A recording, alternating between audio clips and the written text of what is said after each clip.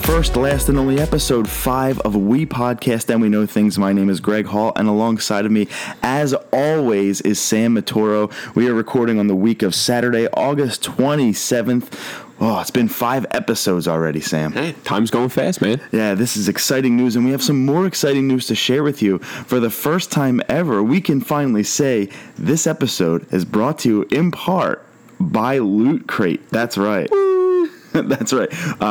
Loot Crate and We Podcast that We Know Things have joined up as affiliates, and we just wanted to kind of shout that out and say how excited we are that we are now partnering with Loot Crate to bring you the show. So what we ask of you is, if you don't know what Loot Crate is, it's a monthly subscription service that basically you pay X amount of dollars per month, and then Loot Crate sends you a goodie box every single month of a different theme. This month's theme, September's theme, is Speed. If you're looking for high-octane, adrenaline-pumping theme, look no further than Speed, featuring some of pop culture's quickest characters and vehicles, from the Arrow, Flash, Battlestar Galactica, Iron Man 2, Gone in 60 Seconds, and Batman. You have until September 19th at 9 p.m. Pacific Standard Time to order to get this month's crate. It's amazing. I know what I'm going to be ordering this week. Loot Crate is fantastic. It basically satisfies the inner nerd within all of us. They send you a whole bunch of random stuff with, like I said, with that theme every single month. But they always give you a wearable too, so it's really neat. So no matter what, you always get value. I believe it's up to $40, even so high as $60 in value. But you pay much less than that for the subscription. Yeah, it's not bad at all. You can't beat it, especially all the nerdy gifts, like you said, that you get each week or each month, Yeah. So the way you can help out our show and the way you can help out Loot Crate is by going to WePodcastAndWeKnowThings.com and clicking on the Loot Crate banner. That will take you directly to our Loot Crate page. Or you can go right on our Facebook page, Facebook.com/WePodcastAndWeKnowThings. Or go to the show notes. So if you're on iTunes or Stitcher, each episode has a note in it, right? If you click on the episode with your thumb right on the your iPhone or your Android device, or if you're doing it from your computer on iTunes, there's basically a description of the episode. We're going to have our link in our show notes. That way you can either copy and paste or click a hyperlink and just take you right to that page as well. So 3 different ways to get to our Loot Crate page. It would really help out the show. Everything that we get from our Loot Crate partnership goes directly towards making this show better, whether it be equipment, whether it be basically really equipment is kind of what we would do. We would want to make this show as best as humanly possible. We promise to bring you the best content every single week, and Loot Crate has stepped up to affiliate with us, and we are so excited for that opportunity. Yeah, definitely check out their website. They have always goodies coming to you. Can't beat it. So let's get into the show this week. We got a really good show for you. It's going to be a slamming good time. Did I do it? Yeah, you got it right. Okay. All right, so we're going to run down McGregor Diaz. We're going to run down that. We're going to go into some SummerSlam recap, not match by match, so just kind of overall thoughts. And then we got some really different stuff for you this week. But as always, we're going to end it on Sam's Pokemon journey. It's going to be a lot of fun. Of course. So let's talk about the UFC fight, Sam. I didn't watch it live. I didn't pay, $80-some like everybody else. I waited till the next day when it's free on Facebook. So did you see the fight by any chance? I don't. So one thing you'll know about me, after the fight, it was Saturday night. SummerSlam was that Sunday, this past Sunday. And it was really funny because everybody, when I woke up on Sunday morning, everybody's talking McGregor Diaz. So I put a Facebook status up on my personal page where I basically said, all these people talking McGregor Diaz, yet Finn Balor fights Seth Rollins in 12 hours. Let's get hype. That's funny. But I know you were excited about your SummerSlam, but I figured I'd ask just to be safe. Give me the scripted stuff all day long. Well, obviously, surprisingly, the fight went a full 5 rounds, which I didn't think it was ever going to do. And I'm pretty sure Nate Diaz only went full 5 rounds twice this was his second time in his whole career, which was pretty interesting. I'm a Conor fan myself. I ain't gonna lie. I like his shit talking. I think he gets it going. A lot of people say Nate won the fight. Me, I don't know. I rewatched it. Read the scorecards. I know Conor knocked him down the first and second round. I know there was a few times where people said Nate tripped. Well, that's his problem. Don't get punched in the face. I assume that there's going to be a trilogy. I know at the end, Conor said, this time you got to come down to 155 on my terms, which I think is fair since he went up, there hasn't been a character. When I say character, like if you're looking at characters in like the WWE, right? They're gimmicks. They're characters that Vince McMahon and the creative, of course, plus the wrestler, create for that individual. However, when you're in UFC, I feel like this is like the Floyd Mayweather of UFC. He's making a name for himself through that shit talking, right? His attitude. Conor McGregor is the feistiest dude I have ever seen. But he's funny as hell, though. Sure he is, absolutely. And he's your typical non-politically correct, badass kind of guy that gets over with the crowd in a huge way. And the difference is that he did this for himself. And I'm sure he's got a team that really pumped him up and helped him to do it and helped him create this image and this, that, and the other. But when he goes on social media and writes his own post and there's misspellings and the letter U instead of the word U, that stuff is special. How about when he basically called out the WWE? Oh, yeah. John Cena. Yeah. What he got? Yeah. A 40-year-old washed up nothing or something, I think he said. Yeah, and that's the stuff that's all hype train. And I'm sure because Brock Lesnar goes from UFC to WWE, I'm sure a little bit of that was planned. I'm sure Vince McMahon gave the okay to do that because that just hypes up both companies. But do you think Conor McGregor gives a shit what Vince McMahon thinks? Oh, no, not at all. But that's what I like it. I'm sure he got a couple bucks for saying it. Let's just call it what it is. Well, number one, Conor got $3 million from the fight alone, and Nate got $2 million. Yeah, win or lose. That's right. I don't specifically want to go back and watch the fight. I don't. I have a friend of mine who fights professionally, as a mixed martial artist, and I've been to plenty of his fights.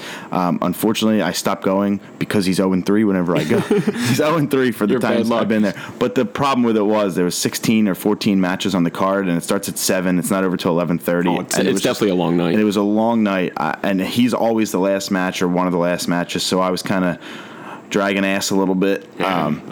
Me too. I'd probably be sleeping. But I do have respect for the sport just because I see what my buddy goes through. You know what I mean? You see the sweat, the blood, Yeah. My buddy just had a fight and he broke his arm during the fight. So, I mean, like, what they go through is very real. And if you've seen the fight, Nate was bloodied. He's wiping blood out of his eyes just to see. Yeah.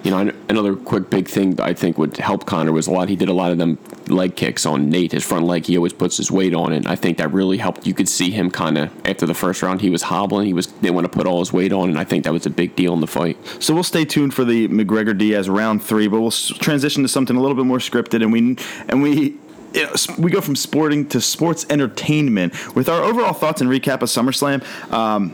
Sam, I don't believe you watched. No, I didn't catch it. I watched it over my buddy's house, and I was beyond hype. The card was like 38 matches long.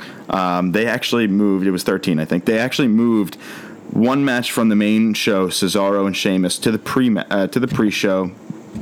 Pre-show was good. It was okay.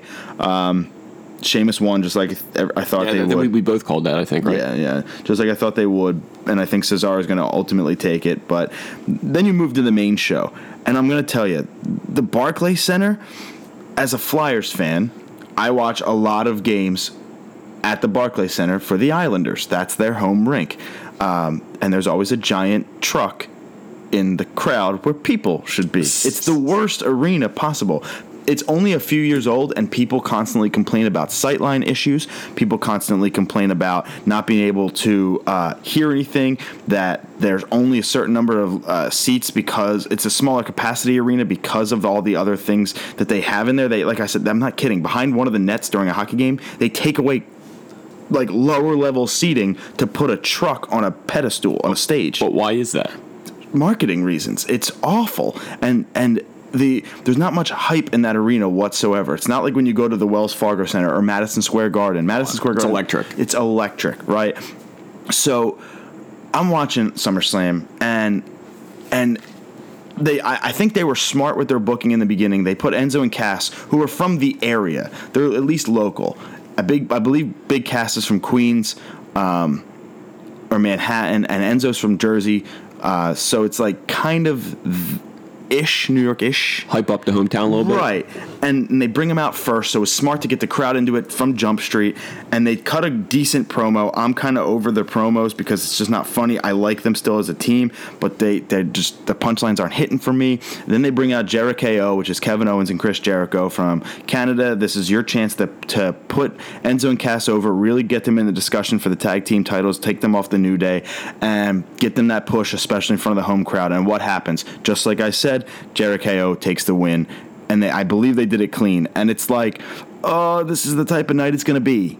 You're going to book this way. And it just turned out that that's the way it would kind of go. Well, like Chris Jericho's not good? No. But like the WWE's booking decisions are just weird. It's like the Montreal Screwjob, which I'll get into a little later, with Bret Hart and Shawn Michaels. That was in Canada. Montreal, Canada. That's where Bret Hart is from. Not Montreal, but Canada. Okay. So it was in front of his Canadian fans, where Shawn Michaels, not from Canada, I believe he's from Texas. So do you not know about the Screwjob? No, I can't say I do. It's from 1996. That's our era.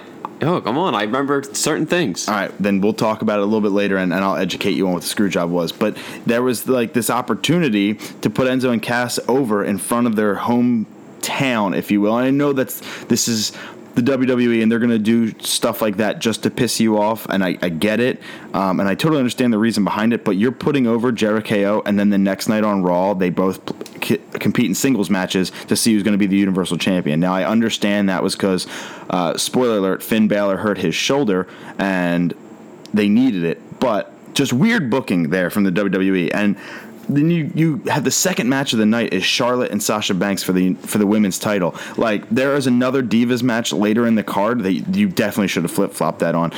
Sasha Banks is hurt. She just won the title within a month on Raw, and Charlotte wins it back. You got that one right. Yeah, well, hey, go on. Charlotte wins the title back.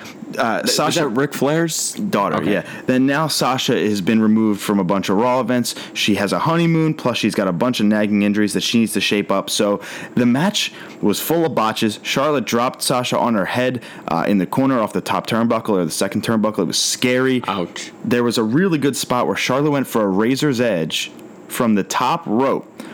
When she went for the razor's edge to throw Sasha over, Sasha caught her with her legs and did a backflip Hurricane Rana from the top rope. It was sick. Wow. It was amazing. And that was probably the best spot of the night for that match. But Charlotte goes over, gets the title back, and now Sasha's out. So it's like, why did you give Sasha the title if she's only going to lose it a month later? So it's confusing. Well, it'd probably keep the fans guessing. I would, yeah. I don't know. It's not like Sasha. It's not like nobody knew she was hurt. She was definitely injured, and you put the strap on her, and that's great. And I didn't, Well, if you land on your head, you know what I mean? No, but it was before the match. She had nagging injuries, and now she's out for a month or two to heal up, basically. And Ava Marie, she's still suspended, so it's two people out. And Paige is suspended too. So the women's division is quickly shrinking. Again, since this wasn't SummerSlam and it was the night after, I can go into spoiler territory here. Bayley is up, though. I mean, the WWE is helping their cause with the women's division as it's shrinking with Sasha, Paige, and Eva Marie. They brought up Bayley, and Bayley beat Dana Brooke on Raw in her Raw debut. Bayley's awesome. She's the best woman in the company. So excited for her. I really hope they put the belt on her quickly. Especially because Finn Balor's out, and if you want the universe bought in, you had your two biggest NXT stars, male, female, Finn Balor, Bayley. They're both up now. Balor's out, Bayley's up. Let's put the strap on her. Miz and Apollo Crews was a wash. It was short. It was crappy. Miz retains the IC. Nah. But the match of the year, this is what I really want to talk about. The match of the year was AJ Styles and John Cena. I haven't seen a better match this year. Not even close, in my opinion. The only one that would even touch that would be Sami Zayn and Kevin Owens at Backlash. But this match was everything. It had false finishes. It had drama. It told a great story. And AJ Styles went over clean, no interference, and beat up John Cena. Oh, yeah, he beat John Cena? Yeah, he beat up John Cena. Yeah, I'm surprised. And he came back from an injury, didn't he? Wasn't he? John Cena, wasn't he hurt recently? No, they're all hurt. But John Cena was hurt a while back. He came back a little bit ago. Yeah, this was not a recent return. But word is word is, I mean, he's the biggest thing the company has going in terms of marketing and hype. He's this generation's Shawn Michaels or The Undertaker. He's getting older, though, and John Cena's up there. He's got to be thinking about maybe taking a step out soon. Plus, not only that, and good for John for wanting to put over somebody like AJ, who, quite frankly, is the best worker in the company and deserves it. But John's going to probably go film another movie, and he's not going to be around as much. So to have John Cena win would have just been another notch on his belt. And it would have been the revenge win because he lost to AJ clean a couple months ago. But I'm sorry, lost to AJ with interference a couple months ago. But I'm really happy John put him over. AJ deserved that win. AJ Styles is so good. He just needs a friggin' haircut and to lose those gloves. And like you said, Cena's been around for a while. He already made his millions, so he don't have to, He still is with movies too, man. Yeah. 15-time world champion. He's the biggest face of that company. So to after the match, though, John Cena took off his armband of loyalty, hustle, respect, or whatever, and put it right in the middle of the ring, and as a signifier, and I'm walking out, I'm walking away for a while, or no, maybe it said never give up, I forget, but he put that in the middle of the ring and kind of walked out all slow, and everybody gave him the ovation or whatever. So maybe that was the last time we've seen him in a while. I thought you were going to say he kind of left it in the center ring, out of respect for AJ Styles, good fight. Well, AJ Styles took it and has been using it on SmackDown as oh, look what I got type of thing to rub it in his face a little bit, which is fine. I like the storytelling. Maybe it'll build up the third match. You can have more class than that. You're better than that, AJ. Maybe this is my guess is AJ wins the title from Dean Ambrose in the next however many months, then defends it next WrestleMania against John Cena in the third and final rubber match. Well, it's not really a rubber match. AJ won 2 times already, but defends it against Cena at WrestleMania after he wins it from Ambrose in the next couple months, maybe at the Rumble or something. So it's safe to say he saw John Cena. Oh, God. But that was the best match of the night, best match of the card, best match of the year. Then you had some crap with the Bullet Club and New Day, DQ, who cares? It was garbage. Ambrose and Ziggler, kind of garbage too. It was an okay match. The match didn't have anything wrong with it, but it was short, it was uninspiring, and because the crowd was so hype, and that was the big problem with the show all night, was the damn crowd. And maybe that was because of the arena, but maybe because the crowd just kind of sucked. The crowd popped really bad for AJ Cena, and then that match was right in the middle, and then it kind of died. There was no real energy in the crowd the rest of the entire night, and that was a shame. You had Ambrose and Ziggler, you could almost hear them calling each other's spots in the ring because it was so quiet, and you would hear, a little clap here and there for when something happened. Ambrose won with the Dirty Deeds, just the first time, easy, got over. It was kind of I wouldn't say a squash, but it was really an uninspiring match. And that was your World Heavyweight Championship match. Sounds like a filler match. It almost was, and it was your World Heavyweight Championship match. That's how you come down off of the greatness that was Styles Cena, because that New Day crap with the Bullet Club in between, that was just garbage too. And then in a really weird turn of events, you had that 6-women tag match we were talking about last week where Eva Marie was suspended and she was supposed to be out. Well, they replaced her with Nikki Bella, who that's John Cena's girl, who was making her return after a bad, I believe, neck injury. Yeah, I think so. And made her return and got the pinfall, and the heels got the win. And she looked good too. She looks very fantastic, both physically and in the ring.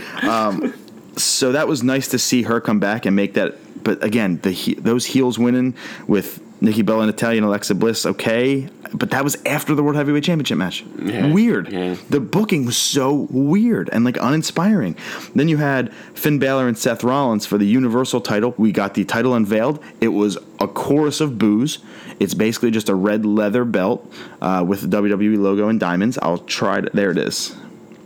Yeah, nothing special. No, it's the World Heavyweight Championship except with red leather as opposed to black leather. So it's just kind of but the crowd was giving it boos all night. This match was almost kind of silent as well, because right in the beginning of the match, Seth Rollins delivered a power bomb to Finn Balor outside the ring up against the guard rail, I guess if you want to call it, the padding outside the ring that separates the crowd from the wrestlers. Yeah. And Finn Balor ripped his shoulder. So he's out for 6 months. Yeah, I think I sent you that thing, and I know you were very upset. So So that was early on, and then Finn Balor, the match continued. Finn Balor fought through it. You watch a video of it, he popped his shoulder back in its socket right after it happened. So he popped his own shoulder and finished the match. I can only imagine what a match between these two healthy would be, because it was okay. It was a really good match, but... And you got to figure that whole time after he's in pain. He's in pain the whole match, and I just want to see a proper match with both of them healthy and see what they can deliver. There was not that many false finishes. Yeah, Balor did a bunch of flying drop kicks, probably because he couldn't use his shoulder that much, couldn't lift Seth up. Now Finn fights with his feet a lot, but he did the coup de grace, jumped off top rope, 74 feet in the air, popped him with his 2 feet, and nailed it, and got the win, gets over. He's the first ever Universal Champion. First ever. So that was really neat to see. Then the next night he comes out and relinquishes his title on Raw because he's hurt and he's out 6 months. I mean, that obviously stinks, but I give him mad props for finishing that match, because God only knows the pain he was feeling. And unfortunately, that was the last real match of the night. There was 2 matches that came after that. Rusev and Roman Reigns for the United States title. They got into a brawl before the match ever started, and the match was just counted out. The match never started. The match was just basically like considered a no match. They never started it. They just said, okay, this is done. It's over. They were, fighting each other outside the ring. They never rang the bell, so it was like, nah. Was that to leave more time for the final match? Yeah, maybe. I don't know, but to Roman Reigns' credit, he delivered. He ran from the entrance ramp all the way down it and dove into Rusev and gave him a flying spear that Rusev sold like a champ. That was brutal looking. I'm sure that still hurt too, by the way. Oh yeah, let me see if I can pull it up here for you real quick. Hopefully there's no audio that plays. Wow. Yeah, so he dove into him and caught him. He felt that one. It was beautiful, yeah, but that was it. And then Roman Reigns got shuffled to the back by 96 referees. Rusev was complaining, and the match never started, and it was a wash, and it was disappointing. I wanted to see that match really bad. So do you have to wait another week or two to see that match? No, it's probably not going to happen now, because there's Roman Reigns the next night on Raw won his match to go over, and now he's in a fatal 4-way on this coming Monday Night Raw for the Universal title. So it's like, it's Seth Rollins, Kevin Owens, Big Cass, and Roman Reigns for the Universal title on a fatal 4-way on Raw, because they don't have a champion right now because Finn had to give the title back. So it's like, again, just curious booking as to why you didn't even have that match. And then the most controversial of the night and the last match, Brock Lesnar and Randy Orton. Brock Lesnar wins by TKO. Oh, I seen the pictures. Yeah. And Brock is dominating Randy Orton the whole match, beating the you-know-what out of him. Randy delivers an RKO out of nowhere on the announce table. Didn't break the table, which was cool, but that was really neat. And you see Randy coming back, and then all of a sudden Brock Lesnar takes off his gloves and elbow pads and starts striking him in the middle of the ring with his just bare elbow. His giant elbow. Giant bare elbow. Gashes his head open. Randy Orton receives 10 staples. There's blood everywhere spewing onto the mat. It was gross. It was gross. They call the match for a TKO, give it to Lesnar, winning because of technical knockout. And I'm looking at my buddy like, no. The last match we saw was an hour ago, and there was still an hour of crap that happened. The last real wrestling match we saw was Finn Balor and Seth Rollins, which wasn't even a match that should have happened because of the injury. So we're like, what the hell is going on? That's how you're going to end the match. Now, when after his head got cut open, there was blood spewing. Did they cut? Or did they show you all the blood everything. on They showed everything. Okay, yeah, wow. Which is something they don't do anymore. Well, because I remember don't show blood anymore. I think it was when Owen Hart, when he fell from the thing. I know they cut that. Well, apparently, he died. Well, but apparently on his way to the hospital. Right. But apparently, this was a part of it. Apparently, this was a work. It was not. Randy Orton basically agreed to let Brock Lesnar beat the shit out of him and get cut open and gashed. He just said, "Just power me with elbows until I." I don't know if the elbows part was exactly, the exact way to go about it, or if Randy knew that that's how it was going to happen. But he apparently agreed to it and said, "Just beat the shit out of me. It's all work." And apparently that was a part of the storyline and was supposed to happen. I mean, everyone. I would go online and just look at the pictures of his head, because there's a close-up of the gash, and it's huge and deep. Yeah, it's 10 staples in his head to fix that one up. And did Stephanie McMahon, did she fine Brock $500 for that? I have no idea. I'm pretty sure I read that, but I mean, if that is true, $500, I mean, what is $500 to them? After Brock, didn't he just win a couple $1 million from the UFC fight he had a couple weeks ago. Right, and if that is true, I don't know, but that's chump change. But what did happen after the match, after when Lesnar and Randy came back in the crowd, apparently Chris Jericho had a huge problem with it. Not kayfabe, real story. Had a huge problem with it. Got up into his face. They were the Brocks. Got up in his face. Said, "What the hell was that?" Calling each other nasty names I will not repeat on this show. Got like forehead to forehead with him, up in his face, pushing him with his head, saying, come at me. Brock's calling him a few gender-specific terms. And apparently there's some heat back there for what happened. I'll tell you what, I'd like to see that match, actually. Yeah, that would be really neat. I think Brock's a little bigger than him, but, I mean, Brock's probably bigger than most guys wrestling. But yeah, Brock's probably the powerful guy. He's just a scary guy just to look at. So we're going to transition. Overall thoughts, I don't know how to feel about it. It was a meh show. It sounds like mediocre. It was a card full of mediocre matches, confusing booking, weird storylines, and then highlighted by the Cena AJ Styles match right in the middle where it hit its peak and then kind of slowly fizzled out. That match probably won't be topped the rest of this year, and I'm actually going to watch it again like immediately because that was such a good match that I kind of want to relive. It was worth. I mean, it's on the network, so it's whatever. But so it's free though. It was $10 a month, but it's worth watching to kind of give your own opinion because some people really liked it. Oh, I'm sure. Come on, there's wrestling fans out there still. Yeah, sure. And for me, it was just a middle of the road kind of card, and it was okay. Probably like a 5-6 out of 10. That without that Cena Styles match, I think that's a bad pay per view, but that was so good. At least you really enjoyed one match. So what we're going to do now is we're going to go our top 3 a little early this week. We're going to bring it to you this week. We always want to make our top 3 relevant. Oh, definitely to the subject matter. So this week we're going to do top 3 professional wrestlers of all time. Sam, kick us off. Yeah, and you know me, I'm old school, so I doubt there's going to be any new guys on my list, as I'm sure you know. So I'll hit it with number 3. Since I was a kid, got to go with Cactus Jack, Mick Foley.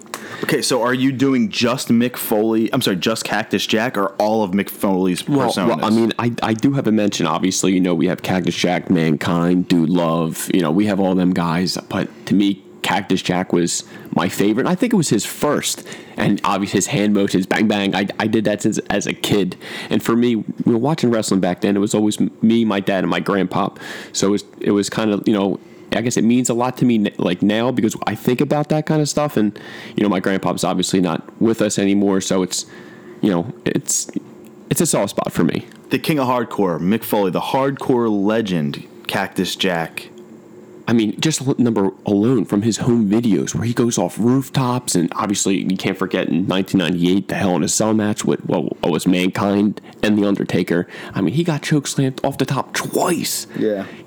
Thrown from the top of the Hell in a Cell onto the announce table, smashed through it, and then came back and got chokeslammed. I mean, after the second time, he didn't move. I thought he was dead. Yep. And obviously there's the picture afterwards, we were talking before, where his tooth is actually in his nose. It went through his upper lip into his nose. And the picture, he has this grin on his face. I mean, he's probably exhausted. You know, I'm pretty sure he had a concussion among broken bones. I want to say that was at No Mercy. Or Unforgiven. I think it was No Mercy 98. But go watch that match again. Jim Ross's commentary on that match is flawless. Oh, and by the way, after the chokeslam through the Hell in a Cell, he still got put on thumbtacks too. Oh my! And then I was reading a thing, and I guess what he was, out of it after everything. He kind of asked Undertaker, "Where are the thumbtacks?" And he said, "Mick, look at your arm." And it's all over, and the guy took so much abuse through his whole career. I mean, the Hell in a Cell match is probably my favorite match of all time.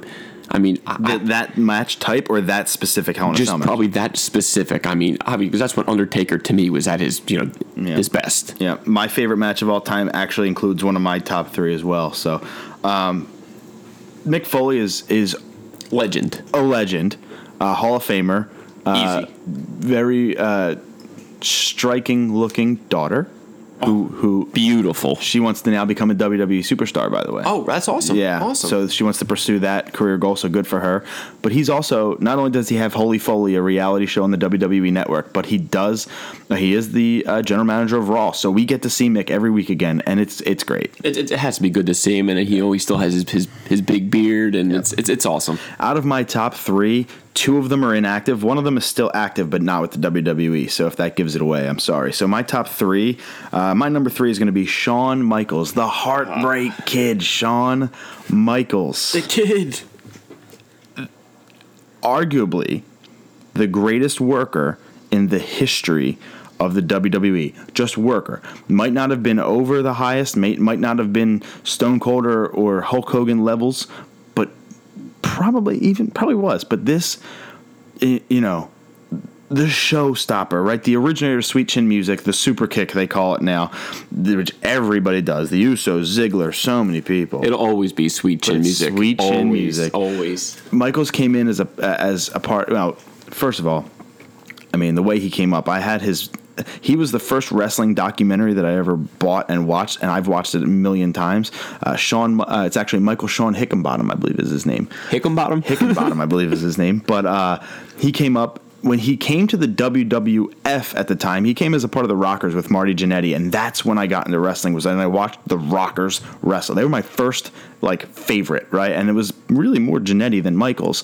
And then after they had their run as a great tag team, prolific tag team, the Barbershop happened in the early 90s when Shawn Michaels and Marty Jannetty were doing a spot with Brutus the Barber Beefcake inside of his little barbershop, and Shawn Michaels raises his hand saying, "We're the champions," and then super kicks Marty Jannetty. That was the first time something that shocking had ever happened in the WWE. Now, turns happen all the time, but that was one of, if not the first one, that was so impactful. Then he takes Marty Jannetty and throws his head through the barbershop glass, and the glass shatters on his neck and his back, and Michaels just puts his arms up and says, "Now it's my turn to go solo." He turns into a singles wrestler, obviously has one of the most historic careers ever. His match with The Undertaker, I think it was WrestleMania 25, was the greatest one-on-one singles match I have ever seen in my life. Shawn Michaels got to be the one to take Ric Flair into retirement at WrestleMania 24. Ric Flair's bloody. He's in the middle of the ring. You see Michaels' face almost teared up saying, "I'm sorry and I love you." Super kicks him. 1, 2, 3. Flair goes out. Michaels goes over. What a career this guy has had. And arguably his most infamous thing that happened to him. I'm just going to go ahead and save that for my number 2. Oh, it happened with another wrestler? You'll see. Okay, all right, I'll leave it at that. I'll go with my number 2 here. His looks changed throughout the years, but I had to go with Sting. I mean, come on. You talked about him last week. Of course. Come on. All right, now are you a 90s Hawaiian Sting or a Crow Sting? Well, I was going to say, as you know, I think he started in 87, 88. I know he had bright makeup, I think, up until about 95, 96. Bleach blonde. Had a different look. And then in 96, he kind of had the New World Order, the NWO. We kind of changed it to the white and black, as you said, the Crow look. And to me, that was so badass, and he'd come out under the ring, he'd come up from the roofs, and he just took down everyone. He was the hero to just take down the bad guys. And to me, he was like you said, like a hero. When I was a kid, I looked up to him. It was just good I appreciated him more when he got out of his blonde hair. I mean, I still liked him, but I was, as a kid. But when he got to more dark, more serious, he was a beast. One of my favorite wrestling action figures that I've ever had was the blonde Sting, the Hawaiian Sting, because he had he was stuck in a pose of muscles, just like I'm making now. Obviously, you can't see it, yeah. But Sam can. These type of muscles where both arms are kind of just pumped up, like you're just making a normal muscle. So I always gave him the what would be referred to later as a diamond cutter or RKO as his finisher, because you could just stick another wrestling figure's head right in his. Right in that space between his arms.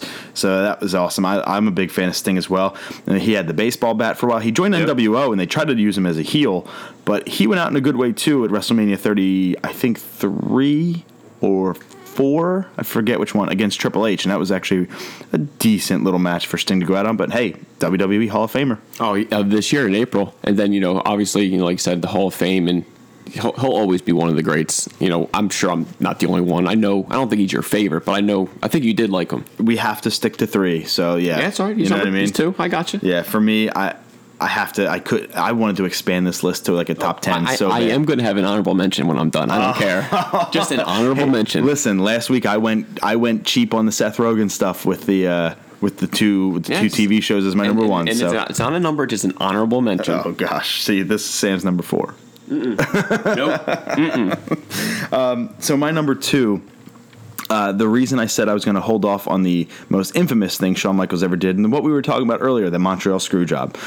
My number 2 is Bret Hitman Hart. Oh, can't go wrong there. Everything about Bret Hitman Hart to me now, just like Shawn Michaels, apparently kind of a dick.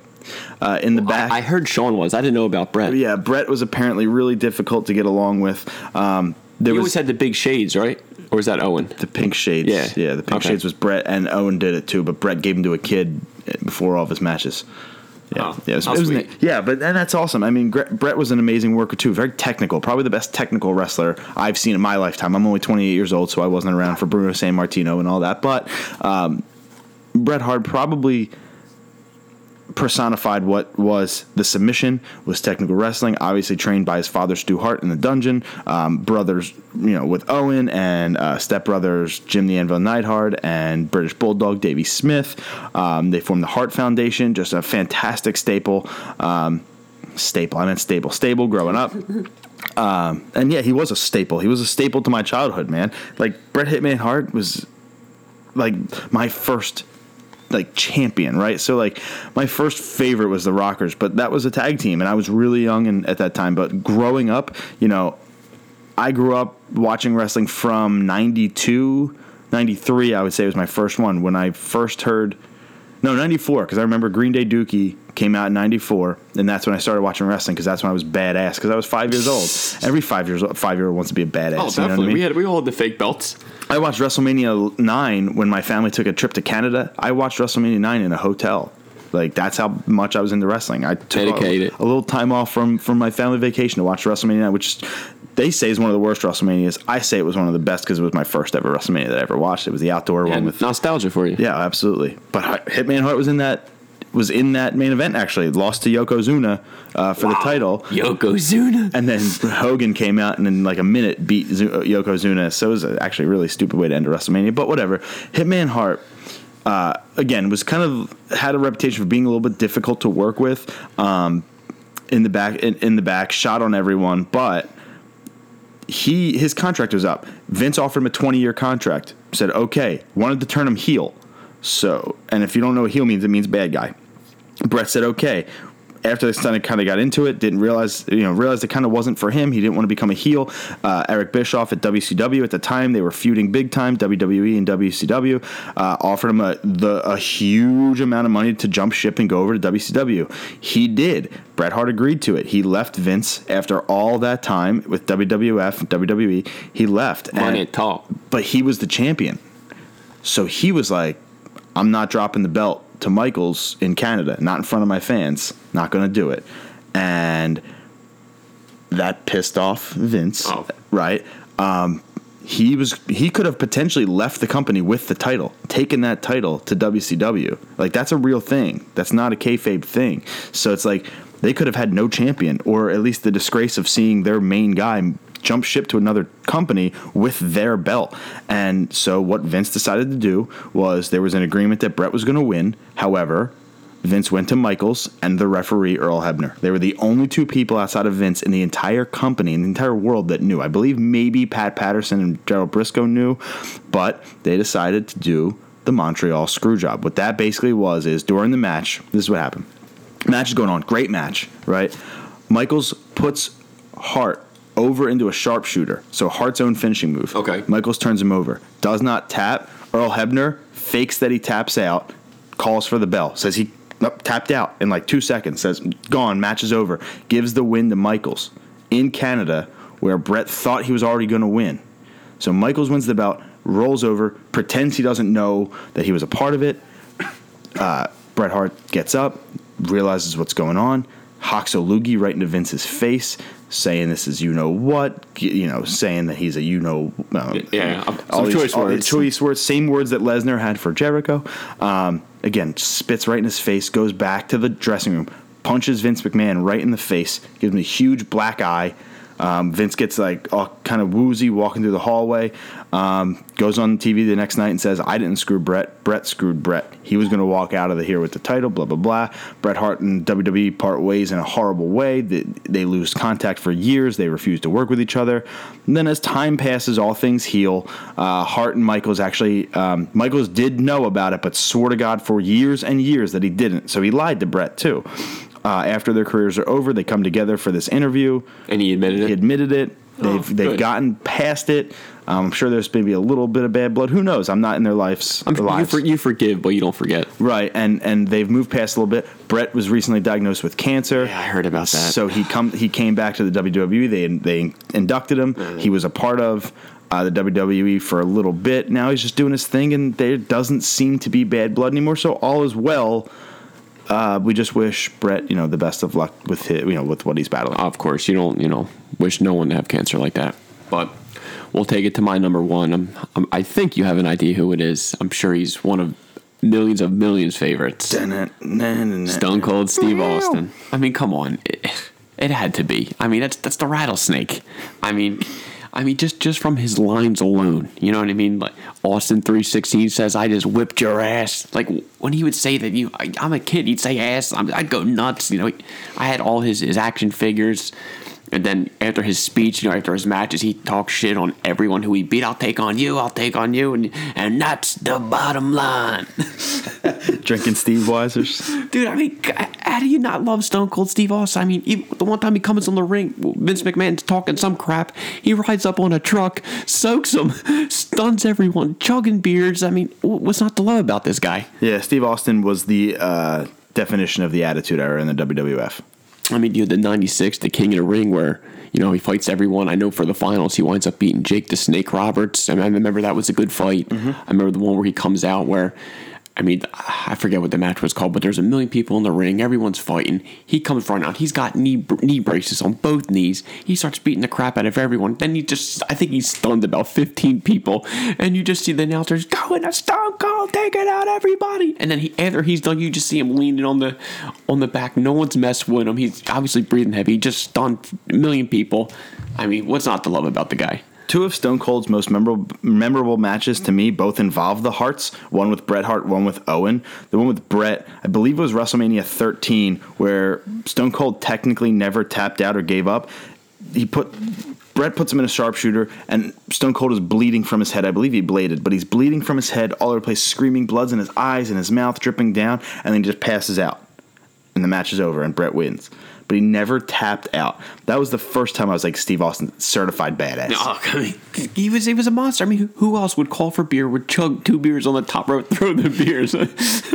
Yeah. The other one with Owen, unfortunately, was the beginning to Steve Austin's downfall to his health. It was neck and knees. Neck, yep. So this is why the DDT and the pile driver is no longer allowed, or at least it's a reason.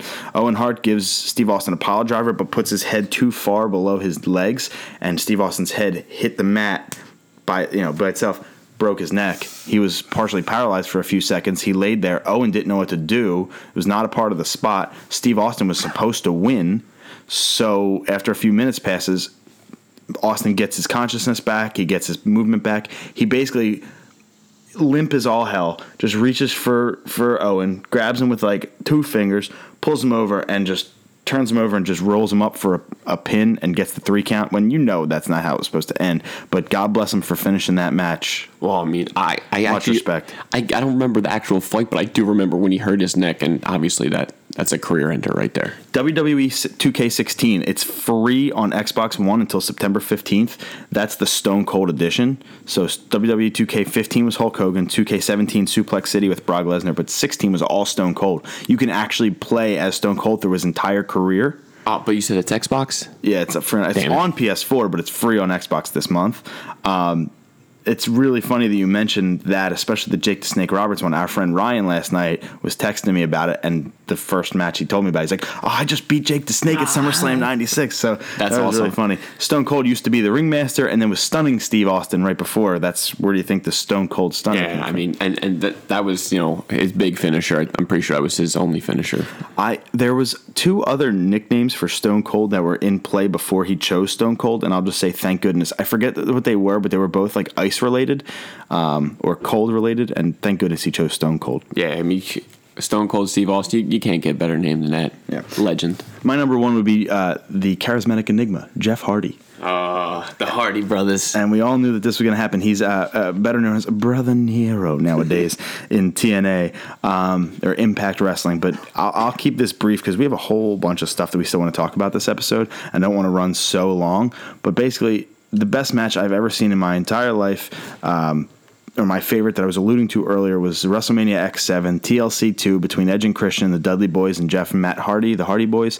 When Jeff is hanging from the belt in the middle of the ring, just swaying, Edge climbs up the ladder and spears him in midair. Is my favorite moment in the history of WWE, and I'm sure I don't speak alone. I'm sure other people think I don't know that. how the hell he did that. I would have crapped myself. He's won the World Heavyweight Championship. He's won the Hardcore title. He's an former Intercontinental Champion. He's a million-time Tag Team Champion. He went to TNA. He's won all those belts there. He's still in Impact Wrestling with Matt Hardy, broken Matt Hardy, who has a premonition about Brother Nero being deleted and is obsolete. It's the funniest gimmick. It's really gotten me interested in Impact again, which is nice. But the Hardys are still relevant, still doing their thing. They're still kind of a tag team. I think their booking they're doing it right now as like lame as possible on purpose, but it's working to a T because every week I'm interested in what's happening. Well, you love them already. With Brother Nero and Matt Hardy's premonitions. But we'll keep that one brief. Let's move on to another topic. Quick honorable mention. Oh, yeah, absolutely. Razor Ramon. Okay, Chico. Just come out with the vest. He throw toothpicks at the camera. You got to root for the bad guy. All right. If you get one, I get one. I'm going Taka Michinoku. Anyway, so we won't bring up wrestling every single week. That was a big giant pay-per-view. One of the big 3 for WWE was SummerSlam. The next time they have a big 3 is January for the Rumble. So if something crazy happens, we'll talk about it in wrestling. But in reality, let's get to the nerdy shit.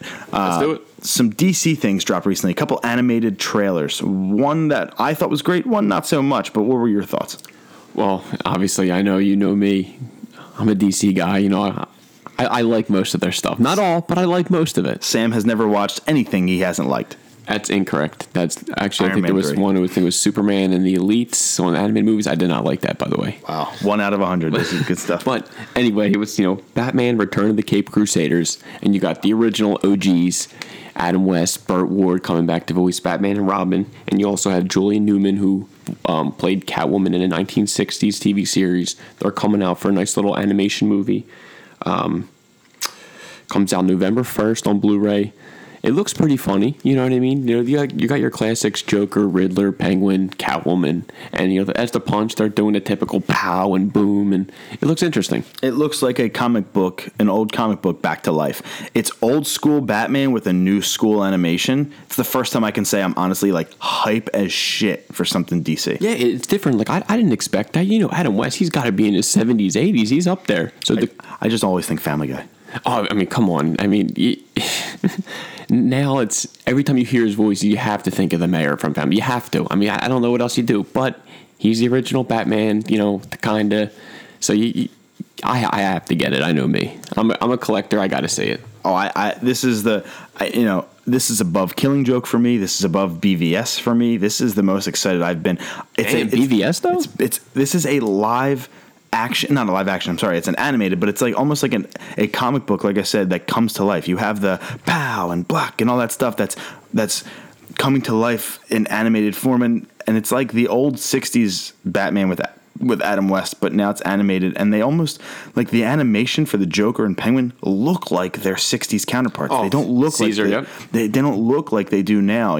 When I think Joker now, the Joker that comes into my head now more so is Mark Hamill's version from the Arkham games. That's the Joker that sticks to me. I still think the animated series. I like Mark that Hamill. one too. I mean, still Mark still Hamill. Mark Hamill. I love that one too. But the one that sticks to me because of the relevance and the one what I've played the most or watched the most. I'm recently going through the animated series. Actually, now I'm on season 2. But the one that sticks to me is Mark Hamill's, and this one's close to that. But this is the '60s one. This is fantastic. Yeah, it came out of nowhere. I'm normally up to date on stuff like this, hearing news and stuff, and then the first time I heard it was when the trailer dropped. Yeah. So I was surprised. I will 100% be picking this up and watching it the day it comes out. Oh, easily. I'm sure it'll be a nice, quick little hour, 10 minutes. Definitely. And then the other thing we got going on, it was confirmed. I know I put on Instagram for us, was confirmed that Doug Liman, director of Edge of Tomorrow, Jumper, to direct the Justice League Dark live action. And what is that Instagram handle? That is We Podcast and We Know Things. Also on Twitter, I believe it's We Pod and We Know. Yep. So follow us on Instagram at We Podcast and We Know Things, and on Twitter at We Pod and We Know. And by the way, probably should have said this earlier, but when you're going on iTunes and going on Stitcher to look up the Loot Crate stuff, it'd be really nice to drop us a review. Maybe give us a star rating or drop us a review. Those are the kind of things that really grow the show. We don't monetize off of them. We would just really appreciate it. Yeah, it definitely helps us move up the chain a little bit, and I know it takes 5 minutes, so we'd really appreciate it. And I also know Doug Liman was originally supposed to direct Gambit for 20th Century Fox. My favorite X-Men.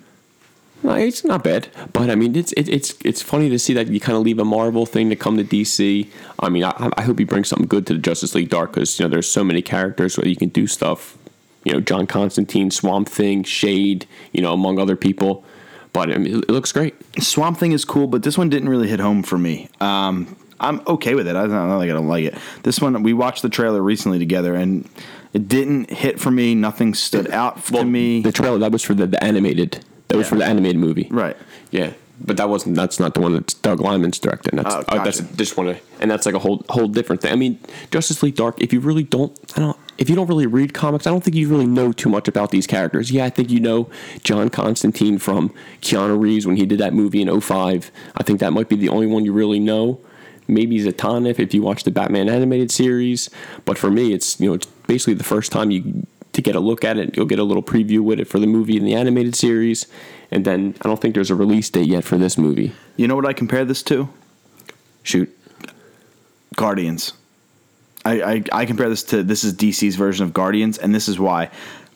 Name me 10 people that knew about, that we know, right, that we both know, that knew about the Guardians of the Galaxy before that movie. Oh, I probably couldn't even tell you one. Exactly. And I read comics. And I didn't either. I didn't know about the Guardians, but I saw it the opening night at good old Woodhaven. Yeah. And it was phenomenal. It was amazing. Phenomenal movie. And it just shows that you can create a character and build a character. Because think about it, superhero movies are already known because the characters are known. But if you look at almost any other movie, you're making up a character on the spot that no one's ever heard of, right? So you have to do that character building and the origin story just like any other movie. But superheroes, well, they've been around since forever, so we already kind of know who Captain America is or the Hulk. But somebody like Guardians, they had a challenge of, there was that cult following for Guardians, but not everybody knew who they were until they saw that movie. Well, same with this. Somebody like yourself, you know everything about Justice League Dark, but I don't know a thing about them. I know Swamp Thing. That's it. And I'll tell you, but I would say more people know about Justice League Dark than they did about Guardians. Probably. I mean, DC's was at that time when they were both coming out. With DC probably had the edge on Marvel. Well, I would say if you remember, at one time Marvel almost bought out DC, but thankfully that didn't happen. I'm probably going to pass.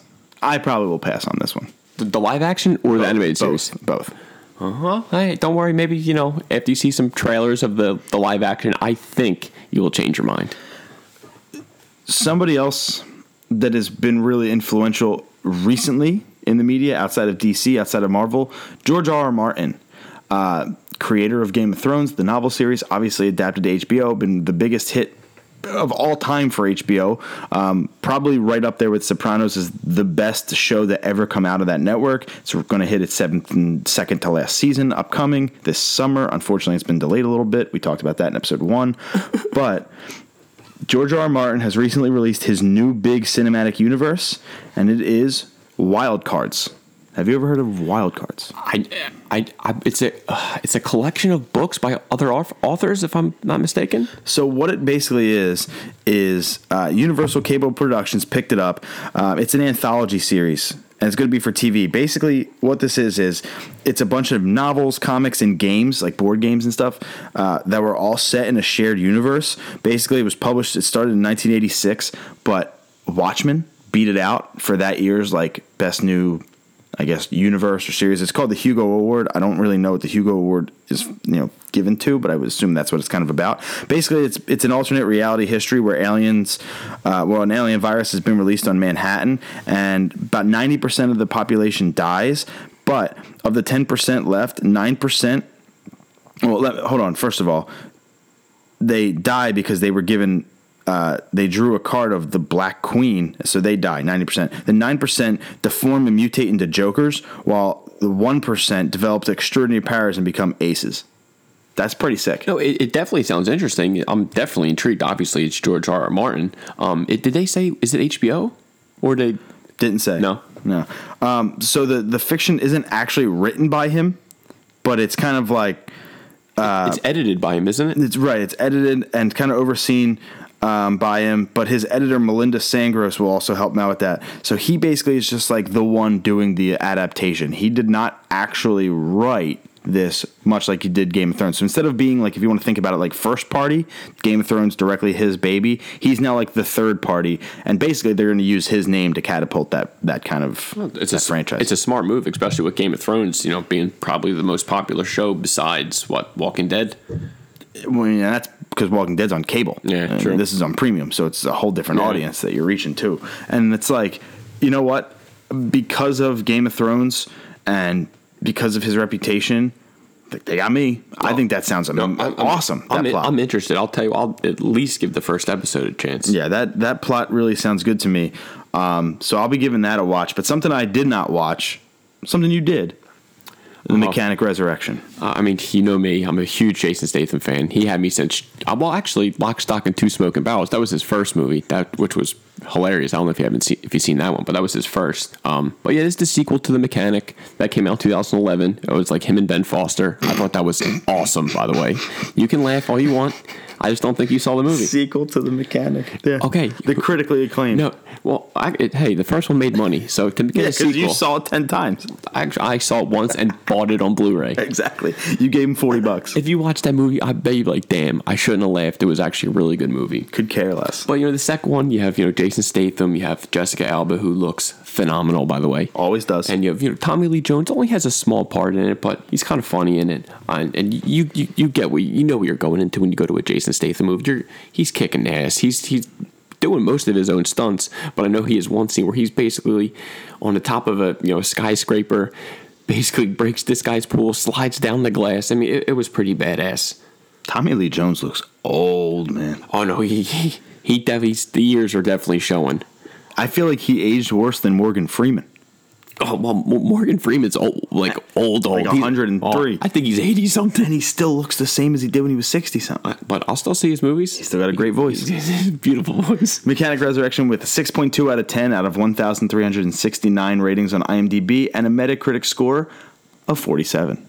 Well, I mean, but Sam would have turned that into an 80 by himself. No, I just feel like, I mean, you know where you're going when you go to see his movies. Obviously they're not going to be, Oscar-nominated movies. You're going in for a fun movie. It was 99 minutes. Wasn't there too long. You basically go, Jessica Alba gets kidnapped, and basically the guy uses her as leverage to him to kill some assassins. I mean, he kills most of them, but he basically comes back. Jason Statham does his thing, and let's say he gets the girl. This will be Dennis Gansel's first film not to star Max Remelt in 14 years. Wow. I don't know what that means. I never even heard of the director. I don't know what that means. The movie that came out this week, or last week I should say, that has probably done the best is Don't Breathe. But right behind it is The Mechanic. I mean, I'm looking at A Sea of Trees. I'm looking at Hands of Stone, XOXO, South Side with You. They're all movies that are just kind of out there, not doing so hot. But Don't Breathe is apparently really, really good, too. It's got good reviews. I know you said that were you going to see that? Or I probably will end up. seeing it. There's not plans right now to. Made 1.9 million on its opening night, so that's pretty good. That's not bad. I didn't look at what The Mechanic did, or I'm sorry, not The Mechanic. Mechanic Resurrection, The sequel. I'm sorry. You're right. It's funny because both movies had a $40 million budget on both movies. So I think the first one made over 60. So I mean, this movie, I feel like it was projected to make anywhere from 6 to 8 million this weekend. Hopefully, it does. The first Mechanic, 2011, 6.6 out of 10 out of 118,000 reviews on IMDb and a 49 Metacritic score. Same thing, but yeah, it's pretty much like a rehash, same movie kind of deal. Yeah, but it's the nothing wrong with that. You know what you're getting out of a Jason exactly. Statham movie. And to me, it's either you love him or you hate him. Right. Yeah, we kind of understand what we're getting out of it. Hell, what is it? Crash was that movie where he needs the adrenaline? Oh, Crank. Yeah, I like that movie. I love that movie. And Crank 2 High Voltage. I'm still waiting for the trilogy. I didn't necessarily care for the second one. I did see it, but the first one with Amy Smart, fantastic. And she's in both. Well, whatever. And they have another little public sex scene again, which is even more wild than the first. I liked it a lot though because of like the idea of you got to keep cranking yourself up with adrenaline, epinephrine. Yeah, it was different. He's doing that. He was drinking Red Bulls. It was awesome. I really actually like the concept. I haven't watched that movie in years. I used to watch it religiously. Coming soon this week into theaters. Any closing thoughts on Mechanic Resurrection? I mean, it's you don't have to really go out and see it. I mean, you obviously if you want to support the movie, great. But you definitely, I would say at least it's worth checking out if you've seen the first one. Coming out this week, I'm going to tell you, man, we're going to be. Summer blockbuster season is over. Yeah. We're hitting the lulls. I would say it's going to be tough until I think November until we get Doctor Strange. Well, September 16th is Blair Witch, but like for the next 2 weeks, we're not going to spend any time because this week coming out, we got The Light Between Oceans, Skip Trace with Johnny Knoxville and Jackie Chan, Kickboxer Vengeance, Yoga Hosers, Morgan. That was directed by Kevin Smith and his daughter, Johnny Depp's daughter, too. Good for him. Morgan, White Girl. Morgan actually looks kind of creepy. I don't know if you saw the trailer. The poster looks kind of creepy. Yeah, it looks creepy. It's a drama horror mystery starring Kate Mara, who is quite frankly one of my absolute favorite human beings. Even though she was terrible as Invisible Woman in Fantastic Four. She said she'd be down for a sequel. Did you read that? I did, but I hope none of them come back because that was Fox is not one of the do worst films. Fox is not. It wasn't even that was. Wasn't even that was horrible. It was boring. It was boring and horrible. It's pretty bad. You're right. White Girl, The Ninth Life of Louis Drax, Max Rose, and Zoom. That's what comes out this week. Nothing that jumps out to me. I'll be honest with you. At all the movies, I probably will be seeing none. Same. I kind of want next week. I kind of want to see Ghostbusters. Like the new one. Yeah. The one that's been out for a while. I just want to form my own opinion. I know the movie got so much hate. I'm waiting until it comes out for free, and then I'll watch it. I'll wait till it comes on HBO or Cinemax or Showtime or Encore or Stars, and I'll watch it. I still may wind up right to Netflix. I still may wind up doing that or the other. You mentioned that last week with Robert De Niro, Hands of Stone, about the boxing movie. That looks pretty good. Another damn boxing movie. I can't. Creed was really good, but other than that, oh, don't worry, the sequel's coming to that too. Sure, Michael B. Jordan, man. Oh, he needed to redeem himself after Fantastic Four. moving over to music before we end the show on some video game talk. I'm sure there are a billion records that have been announced and they're coming out, but two that spoke to us recently. Yeah, for me, it's got to be Kings of Leon. October 14th, they come out with their new 7th studio album, which I've been highly looking forward to. CD called Walls. I know Kings of Leon isn't your cup of tea. Cup of tea. You know what I mean? I mean, it's with Kings, you either love them or hate them. Fucking hate them. and I love them. Wait. Their sex is on fire, right? Yeah. Fucking hate them. Oh, okay, well, to be honest, to me, that song is so played out. Even when I go see them live, dude. I pray that they don't. I mean, they play it every time, but I pray they don't play it because it's overplayed. Yeah, and that song was overplayed in 2009. Oh yeah, it's. I mean, that's a song I don't ever have to hear again. Did you see the damn video? I think it was on Facebook or probably YouTube, and it just went viral on Facebook of the wedding that the bride came out instead of "Here Comes the Bride." She came down the aisle to that song, unedited. No, I didn't. I have to show you that video when we're done here. It is so trash. Yeah. No. White trash. Oh, white trash. She's coming down the aisle dancing all sexy. to this song where people in the crowd, there's curses shocked. and everything. Shocked. They're shocked. The look on people's faces, no way it was staged. Zero. Yeah. I am 100% believe that was a real video. I mean, I would be completely shocked myself. You don't see that every day. And it's so funny too. There's an ironic story. So the other record coming out this week is Two Tongues. So that's Max Bemis of Say Anything and Chris Conley of Saves the Day. We've seen both of them live individually, but we've never seen them together as Two Tongues. I actually have tickets for October 8th when they come into our area with my buddy. So we're excited for that. That's their first ever headlining tour, and they're supporting it with a record called 2, coming out October 14th, the exact same day of Kings of Leon. Here's the ironic story. If you think about Say Anything studio album, self-titled Say Anything, number 5, I forget the name of the actual song, but Max Bemis has a line in that song where he goes, and somehow the Kings of Leon still find time to write songs about girls. Ironically, same day. It definitely is funny, and it's ironic that that's the only Say Anything album I actually listen to. You are a insane human being. You know, it's tough for me. And the Kings, one of my favorite bands of all time. He is so lyrically gifted because he wrote albums while in a mental institution. The guy is a genius. Well, I mean, I give twisted genius. I give him props there. You know, I definitely can knock his talent. Yeah, their new record, which he said was he wanted to be his Kanye record, his twisted dark fantasy record. It didn't hit for me. The new Say Anything record, it came out of nowhere. The production quality isn't up to snuff, and they've been going downhill. The Say Anything self-titled is my favorite Say Anything record of all time, followed by Is a Real Boy, and probably In Defense of the Genre next. Probably. No, Hebrews is up there. Hebrews is really good. I know their latest album. I think I listened to it once or twice. There was only, I think, one song I really liked, and that was really it. So, like we said, there's probably, and I dropped my phone on our recording table, there's probably a million records that come out, but in reality, we're going to talk about the ones that speak to us, just like we talk about the same video games that speak to us, and hopefully you have a common interest. And if you don't, go get it. Give them a chance. Give them a chance. I mean, it's October 14th. I believe the Two Tongues record wasn't even recently announced. It might have been announced with the tour. I'm not sure, but for some reason I missed it, and I only saw this past Friday, that the record was announced. So if I'm late to the party and you already knew that, I apologize. Yeah, I mean, hey, but if not, now you know. Let's switch over to gaming. We're going to end the show on some gaming topics. We have 1, 2, 3, kind of 2.5, 3, 4, 5 topics, but in one segment. We'll do a quick review of what I think out of King of Fighters, Deus Ex, and Madden. The best of the bunch was surprisingly Madden. I'm not a huge Deus Ex fan, but this year's Madden 17, I alluded to it last week when we were kind of previewing it, looked great, and it is. It's the most fun I have had playing a Madden since you and I played back in PS2. Now, did you get it for PlayStation or Xbox? PlayStation 4. Oh, nice. I went play, and it sucks because I texted my buddy. Sam's pulling out the game right now. It's got Gronk. It's got Gronk on the cover, but there it is.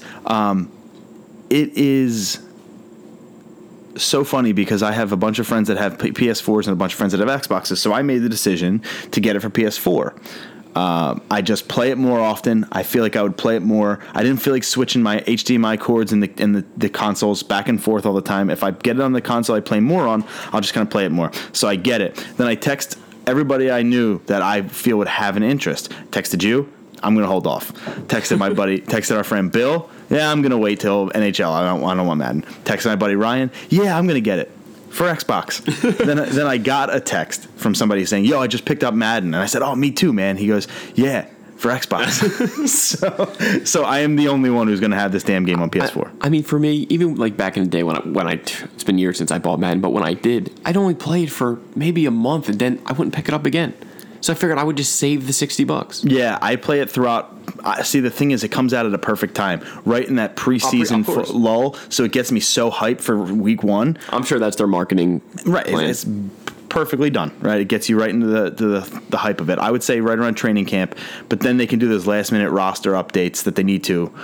So they release it during preseason, and it gets me hype as hell for the season, and then I usually play it up until Probably the playoffs. I'll play it through the regular season, and then once playoffs hit, my attention goes towards playoff football. Hockey's back, so and in way full swing at that point because we're talking January here. So, and then NHL will be out, and BioShock will be out, and Gears 4 will be out, and Pokemon Sun and Moon will be out. There goes your life. And South Park Fractured Butthole will be out. So it's like there goes my entire gaming thing. So Madden is like that thing that I like before. I woke up at 5:40 this morning because I've been so used to doing that lately. So I came down. I played Eagles Redskins. So it's what I did yesterday morning. Woke up at 5:45 before work. Played Eagles Lions. So did you win? I'm 5-0. So not bad. Or maybe 6-0 now. Suck on it. That's right. No, 5-0. I had a bye week. So it's the best Madden I've played in a long time. It revamps the run game, which is helpful, sometimes annoying. Sometimes it makes automatic cuts for you, and you don't mean to juke. It just does it. One time it worked to my advantage where I had a quarterback sneak from the 12-yard line, ran down the sidelines, and at the 2, without me doing it, my quarterback planted his left foot, spun around, and yes, I'm using Carson Wentz, spun around and ran into the end zone and evaded 2 tacklers without me doing anything. So that was kind of annoying. So I pumped up the difficulty to all Madden. They get rid of that feature, which is really nice. You can turn it off in the earlier features, too. I found that out. Is there still truck stick? There is. So it's not called truck stick anymore because it's just so ingrained in the game. It's just truck. Truck, okay. Yeah. But yeah, you can do really aggressive ball hawking type defense where it usually is just hit triangle or Y to like defend the pass. But now, before the pass comes, you can hit a button and it goes aggressive. So you can go ham on it or you can play the body. It's excuse me, I'm sorry. So it's really revolutionary for that aspect. It doesn't add like so much to the gameplay. The gameplay is still really good at its core, but they added that feature, made defense more interesting. They added a bunch to franchise mode. They almost made it like an RPG, and I'll tell you what I mean by that. So in previous games, you could upgrade your coach, you could upgrade your characters, your players, you could update your roster. But this year, and I think it happened in the past few years, but they didn't put it on screen. Now, whenever I make a tackle, a little +3 will come up above the guy who makes the tackle, and then the rest of my defense all has +1 just pop up. They just get a little experience points for doing stuff. Oh, that's pretty neat. Yeah, you throw a touchdown, you get like Todd Gurley. I played an exhibition game as LA to start the game. They just automatically put you in that situation. I ran it in with Todd Gurley. I got a +55 just for running it in. And they never did this on other Maddens, right? I think they did because there was in Madden 15. I even remember there's a progression system. So the way franchise works now is you can play as a player, you can play as a coach, or you can play as the owner. The owner, you do more top end stuff. I play as the coach because I get to have full control over the roster. I can upgrade the coach, update the playbook, but I also play every game as every player. Yeah. So I wanted to play the coach. It's that middle ground, what we're used to in the traditional season mode. But now I can upgrade my coach, and they give you weekly goals for each player, season goals. So now Zach Ertz caught a touchdown, right, this morning. And it said, goal completed, Zach Ertz, 1 catch, touchdown, boom, XP. Jalen Watkins, 1 out of 3 tackles. So every player gets Todd Gurley, 40 rushing yards, and then 150 is the next goal. So it makes you want to get better, progress. Yep. Yeah. It's fantastic the way it kind of ropes you into wanting to do more. Like I wanted to throw, so I made a trade. One of my favorite players in the NFL is Devin Funchess. I'm a Michigan Wolverines fan, so I made a trade. The Eagles have shit wide receivers in real life, so I made the Dorial Green Beckham trade, but I also got Devin Funchess, and I wanted to throw a touchdown to him really bad, but it said Jordan Matthews would get the credit if I did, like extra credit for additional XP.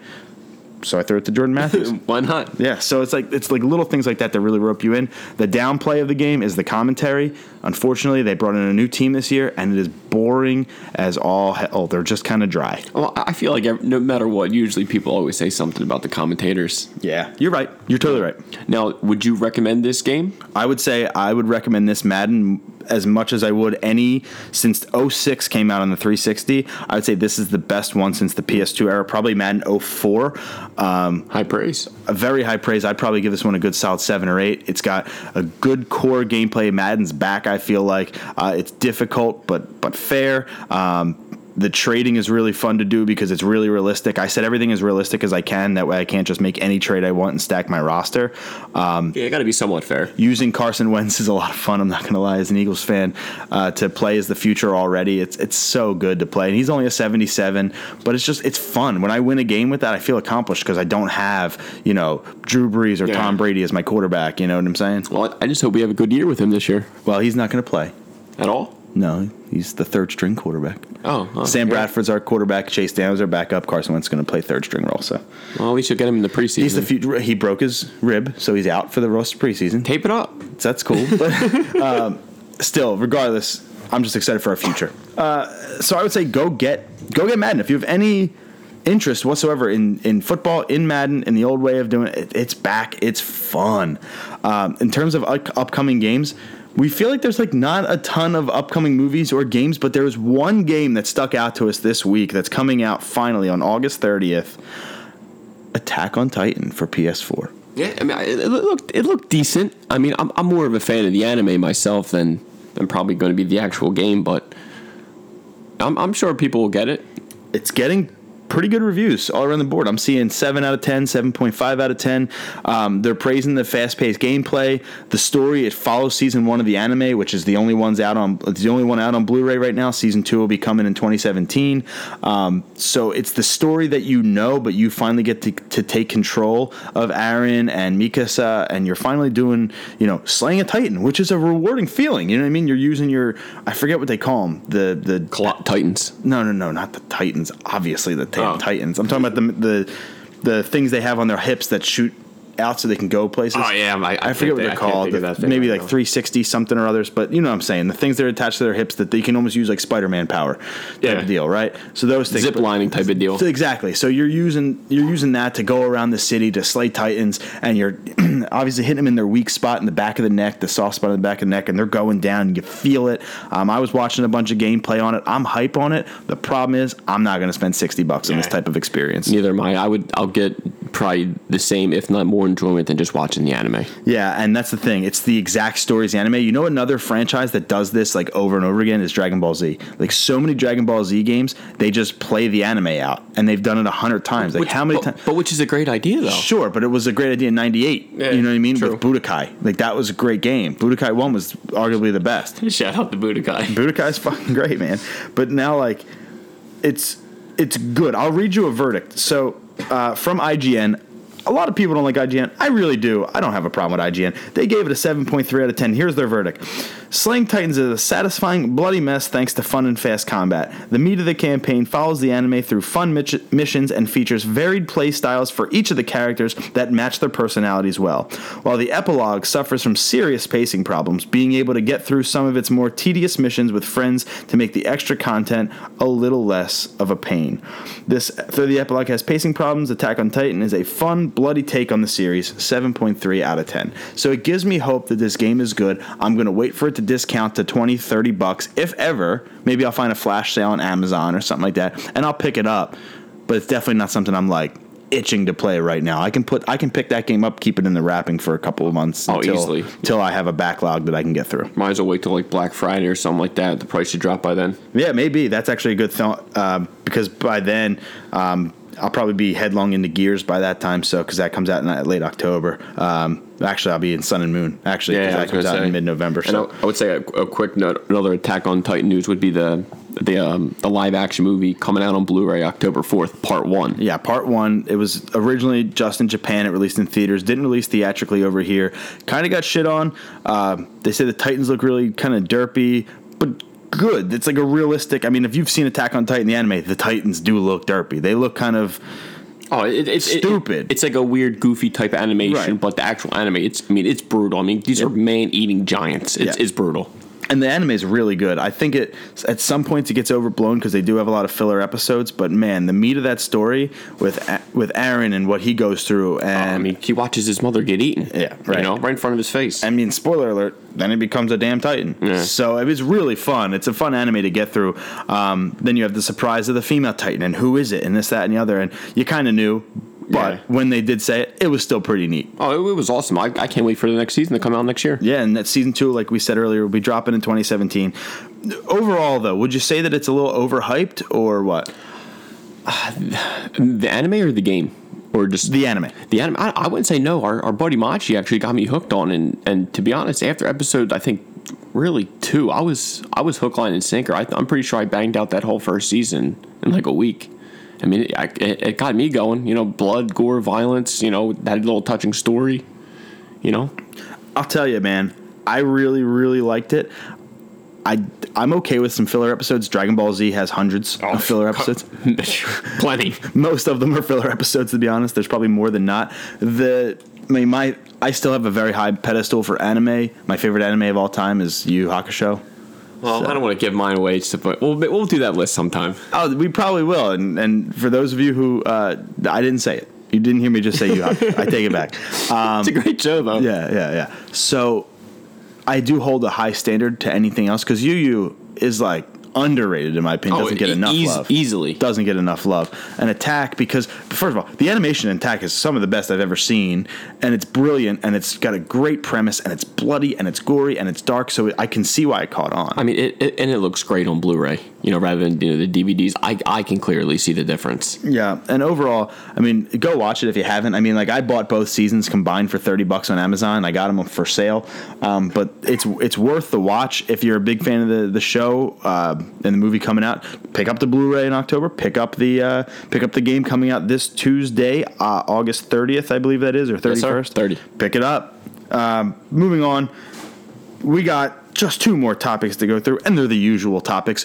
First of all, I think this is like the first episode. No Sun and Moon trailer this week. Yeah, nothing. It's about time. I think they released enough new Pokemon info for a little while. Let's put that on the shelf for over a month now. Easily. We got other stuff to talk about, brother. It is Sam's Pokemon X Journey time.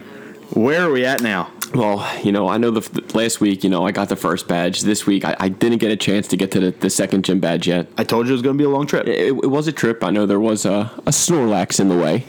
As there generally is in every game. Then you got to go back, get the Flute, and I did catch him, by the way. I didn't want to let him go. Yeah, level 15 Snorlax with the sassy nature, immunity ability, tackle, defense curl, amnesia, and lick. Not in your party right now because it looks like you almost just caught him. Yeah, I'm pretty sure I caught him and then I saved right after. Yeah, you're at the daycare right now, so you're a pretty decent way to the second badge. I'm warning you now, you're probably going to want to get the second and third badge by next week because they're really short. It's like not far between. I think I got to the third gym in 10 minutes after the second one. Well, it's just, for me, like I don't know all these Pokemon, right. Like obviously, first and second and kind of third. So I just kind of run in the grass. I'm trying to see these guys. I want to catch them, you know what I mean? That's the beautiful part about this type of game, right? Like the way I play video games, it's a slow burn. I think on episode 1 or 2, I mentioned I was on chapter 12 of Uncharted 4. I'm now on chapter 17. Like, it's only 5 chapters in 5. I usually only play on Saturday and Sunday mornings for 2 hours at a time maximum. So, like, I do a slow burn. Plus, I'm an adventurer type in my games. I want to go find everything. Yeah, I'm a collector. Same. I go to every inch of that game, and I cover it all. Unless it's, unless we're talking, God of War, Devil May Cry. It's hard for me to stop. Let's talk about the updates to your party. So, again, no new badge for Sam, but he did catch some new Pokemon. So, update. In his party currently, and those buttons you hear is yes, my 3DS as we speak. He evolved, I'm sorry, did not evolve. He upped his Braixen from level 18, I believe, last time, to level 23, Fire Spin, Flame Charge, Ember, and Psybeam. He is all out attack. Oh, yeah, he's stacked. All out attack. Then you have your level 19 Pidgeotto, so you evolved your Pidgey. I gotta get that Pidgeot. Then you have a 14 Beedrill. Which will be taking out for the other guy you recommended. And we'll talk about that in a second, too. We have level 17 Wartortle, so you got Squirtle up there. Nice job. Love the Blastoise line. And wait till you see... Keep Wartortle in your party. Oh, he ain't going nowhere. Wait till you see what this game delivers.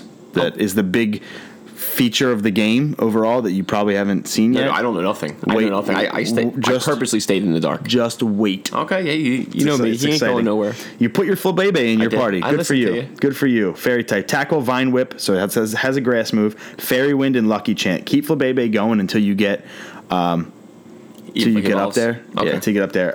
If you catch an Eevee, though, the new Eeveelution in this game is by far my favorite. So work on getting as many Eevees as possible. I caught 9 Eevees and evolved them into all 9 things that Eevee can evolve. I was going to say, I know I did get some kind of rock thing, like a stone to evolve. I think it's for Eevee. I remember I did grab something. We'll see, man. We'll see.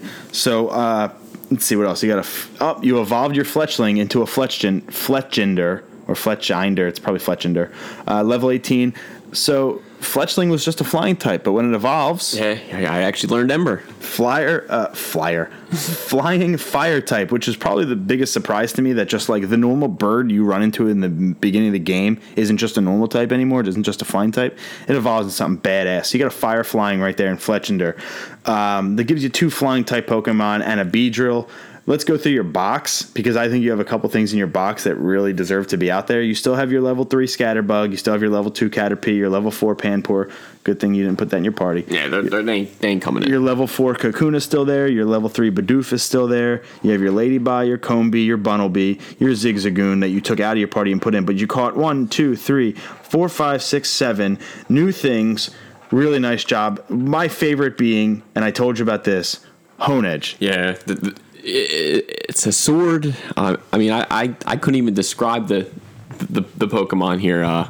But I mean, I know most of the attacks I tried to even use to hit him, it wouldn't even affect him. So I didn't even know who the hell I was battling. But eventually I caught him, and I know you said to put him in.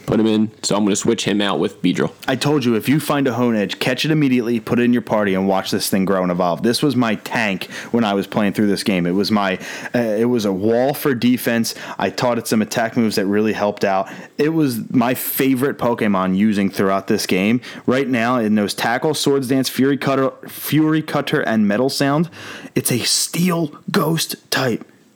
It's awesome. Yeah, how good that thing I mean, looks. I've never seen him before in my life, but hey, I got him. It's neat because it looks just like a sword, but there's the eye. It's its hand. It's holding its holster in its hand. So it's like, and it's a ghost type.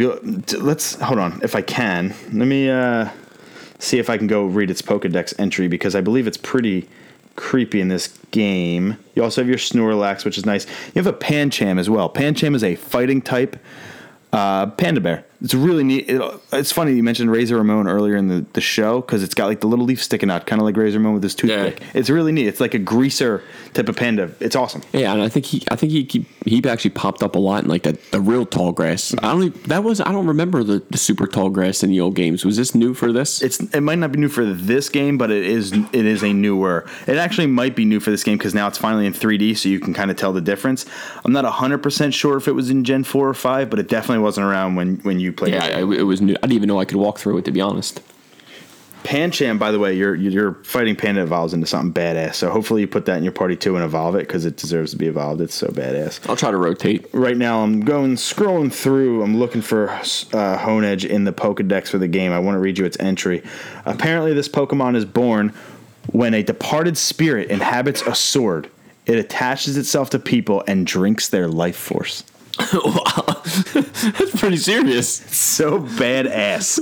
Honedge. And then it evolves 2 more times, so it's 3 evolutionary stages. It's right. so I'll take it's baller. I promise you next time he'll be in my lineup. So how's it going? Like It's got me interested. I think I even texted you earlier in the week, basically kind of how much does 3DS cost and my stuff favorite like that. text ever. And it's obviously it's probably around $200, $175, $200, but it's worth it. It's, especially if they have, like you said, I think they remastered the blue. They didn't remaster. They re-released the Game Boy, the old Game Boy versions of Red, Blue, and Yellow, completely untouched, except they added Wi-Fi to it now. That's pretty sweet. Playing this is making me want to play the red and the silver and gold again. I ain't gonna lie. Yeah, and they have Soul Silver and Heart Gold out there as the Gen 2 remakes for DS, which you can get and play on your 3DS. They're a little bit more expensive because they're pretty rare, especially if you get them with the Pokewalker, which is like the Pokemon pedometer. But like, so sick, and I'm really glad that you texted me about the price of a 3DS, because that's just nerdy as hell and awesome for me. That would be cool as hell to play with somebody else. Number 2 though, or B, I'm just glad you're having a good time with it and kind of enjoying it for what it is. Yeah, it's nostalgia there. Sometimes after work I'm tired to sit down for 40 minutes, whatever. It's a good way to pass some time. It's a good way to unwind after a long day's definitely. work. It's fun. Did you touch Uncharted yet? Say that again? Did you touch Uncharted yet? Uncharted? No, I didn't get a chance, but it is next to the PS4. Cool. The last thing we'll talk about, and again, we'll update you on Sam's journey through Pokemon X every single week here on We Podcast and We Know Things. But our last topic for the day, appraisals. They added appraisals to Pokemon Go. So there's an update that lets you appraise your Pokemon, which basically means almost like score it and it's your gym leader. It's your team leader. I'm sorry. So Mystic. Oh my God, I'm blanking. Mystic. Oh man, what are the two other teams? Valor. Valor and Instinct. Team Instinct, isn't it? It sounds right. I think so. I'm Team Mystic, so yeah. See, that's all that matters. You're Valor, aren't you? Yeah, I'm Valor. That's how I think it's Instinct is yellow. I'm not 100% on that. I'd say we'll go with that. Sure. Unless someone says but something. The 3 team, yeah, right. Let us know in the comments. But the 3 team leaders actually have a way into the game now, where they basically come on. You go to a Pokemon in your Pokédex. Excuse me. And they pretty much just tell you about it and what they think it's worth. And basically what that does is it shows you its actual worth. Every Pokemon, even if you catch 2 of the same Pokemon, even if they have similar CP, they don't act the same. They have different abilities, different IVs, different attack, different speed, different everything. So what this does is it basically goes in and kind of appraises your Pokemon. So I'll do one right here for you on the air. I'll go to my high CP. I'll go to my Starmie here. When I click on Starmie, I'm going to go to appraise. It's in between favorite and transfer now. So she pops up, hi, my username. I'm available to analyze your Starmie if you wish. Overall, your Starmie is above average. I see that its best attribute is defense. Its stats are noticeably trending to the positive. Your Starmie is tinier than any we have on record. Astounding. Little baby of me. This ends my analysis. Farewell. So clearly my Starmie is not fit to be a leader. That's pretty sweet. I mean, I know my leader would be my Lapras. He's like 2,060. I finally broke the 2,000 mark. Oh, congratulations. My highest is my Rick Flareon. That's funny. I got my Rick Flareon, my Tentacruel, my Starmie, Golduck, Hypno, Rapidash. They're my big 6 in terms of just CP alone. Definitely not my favorite by my standards. I know my top 4 would be my Lapras. I have Gyarados, Executor, and my bully Charizard. God, Charizard. We put that up on our Instagram at We Podcast We Know Things just because I don't know anybody else that has a Charizard. Yeah, so it's pretty neat. I think I only seen one Charizard. I know a little secret spot where where Charmander basically pops up like Rattata. So as usual, Sam and I are going to go shoot some hoops. Maybe we'll go on a Pokemon walk after that for Pokemon Go. But this has concluded the first, last, and only episode 5 of We Podcast and We Know Things. Go to iTunes and Stitcher, like the show, leave a star rating. Please leave a review. It helps us out more than you know. Go to Loot Crate on our website, WePodcastAndWeKnowThings.com. Go on our Facebook page at We Podcast We Know Things, Instagram and Twitter at We Podcast and We Know Things, and on Twitter at We Pod and We Know. It really helps out the show, just those little tiny things that you can do to keep us rolling. We'll bring you a new episode every single week. We'll see you next week for episode 6. All right, guys.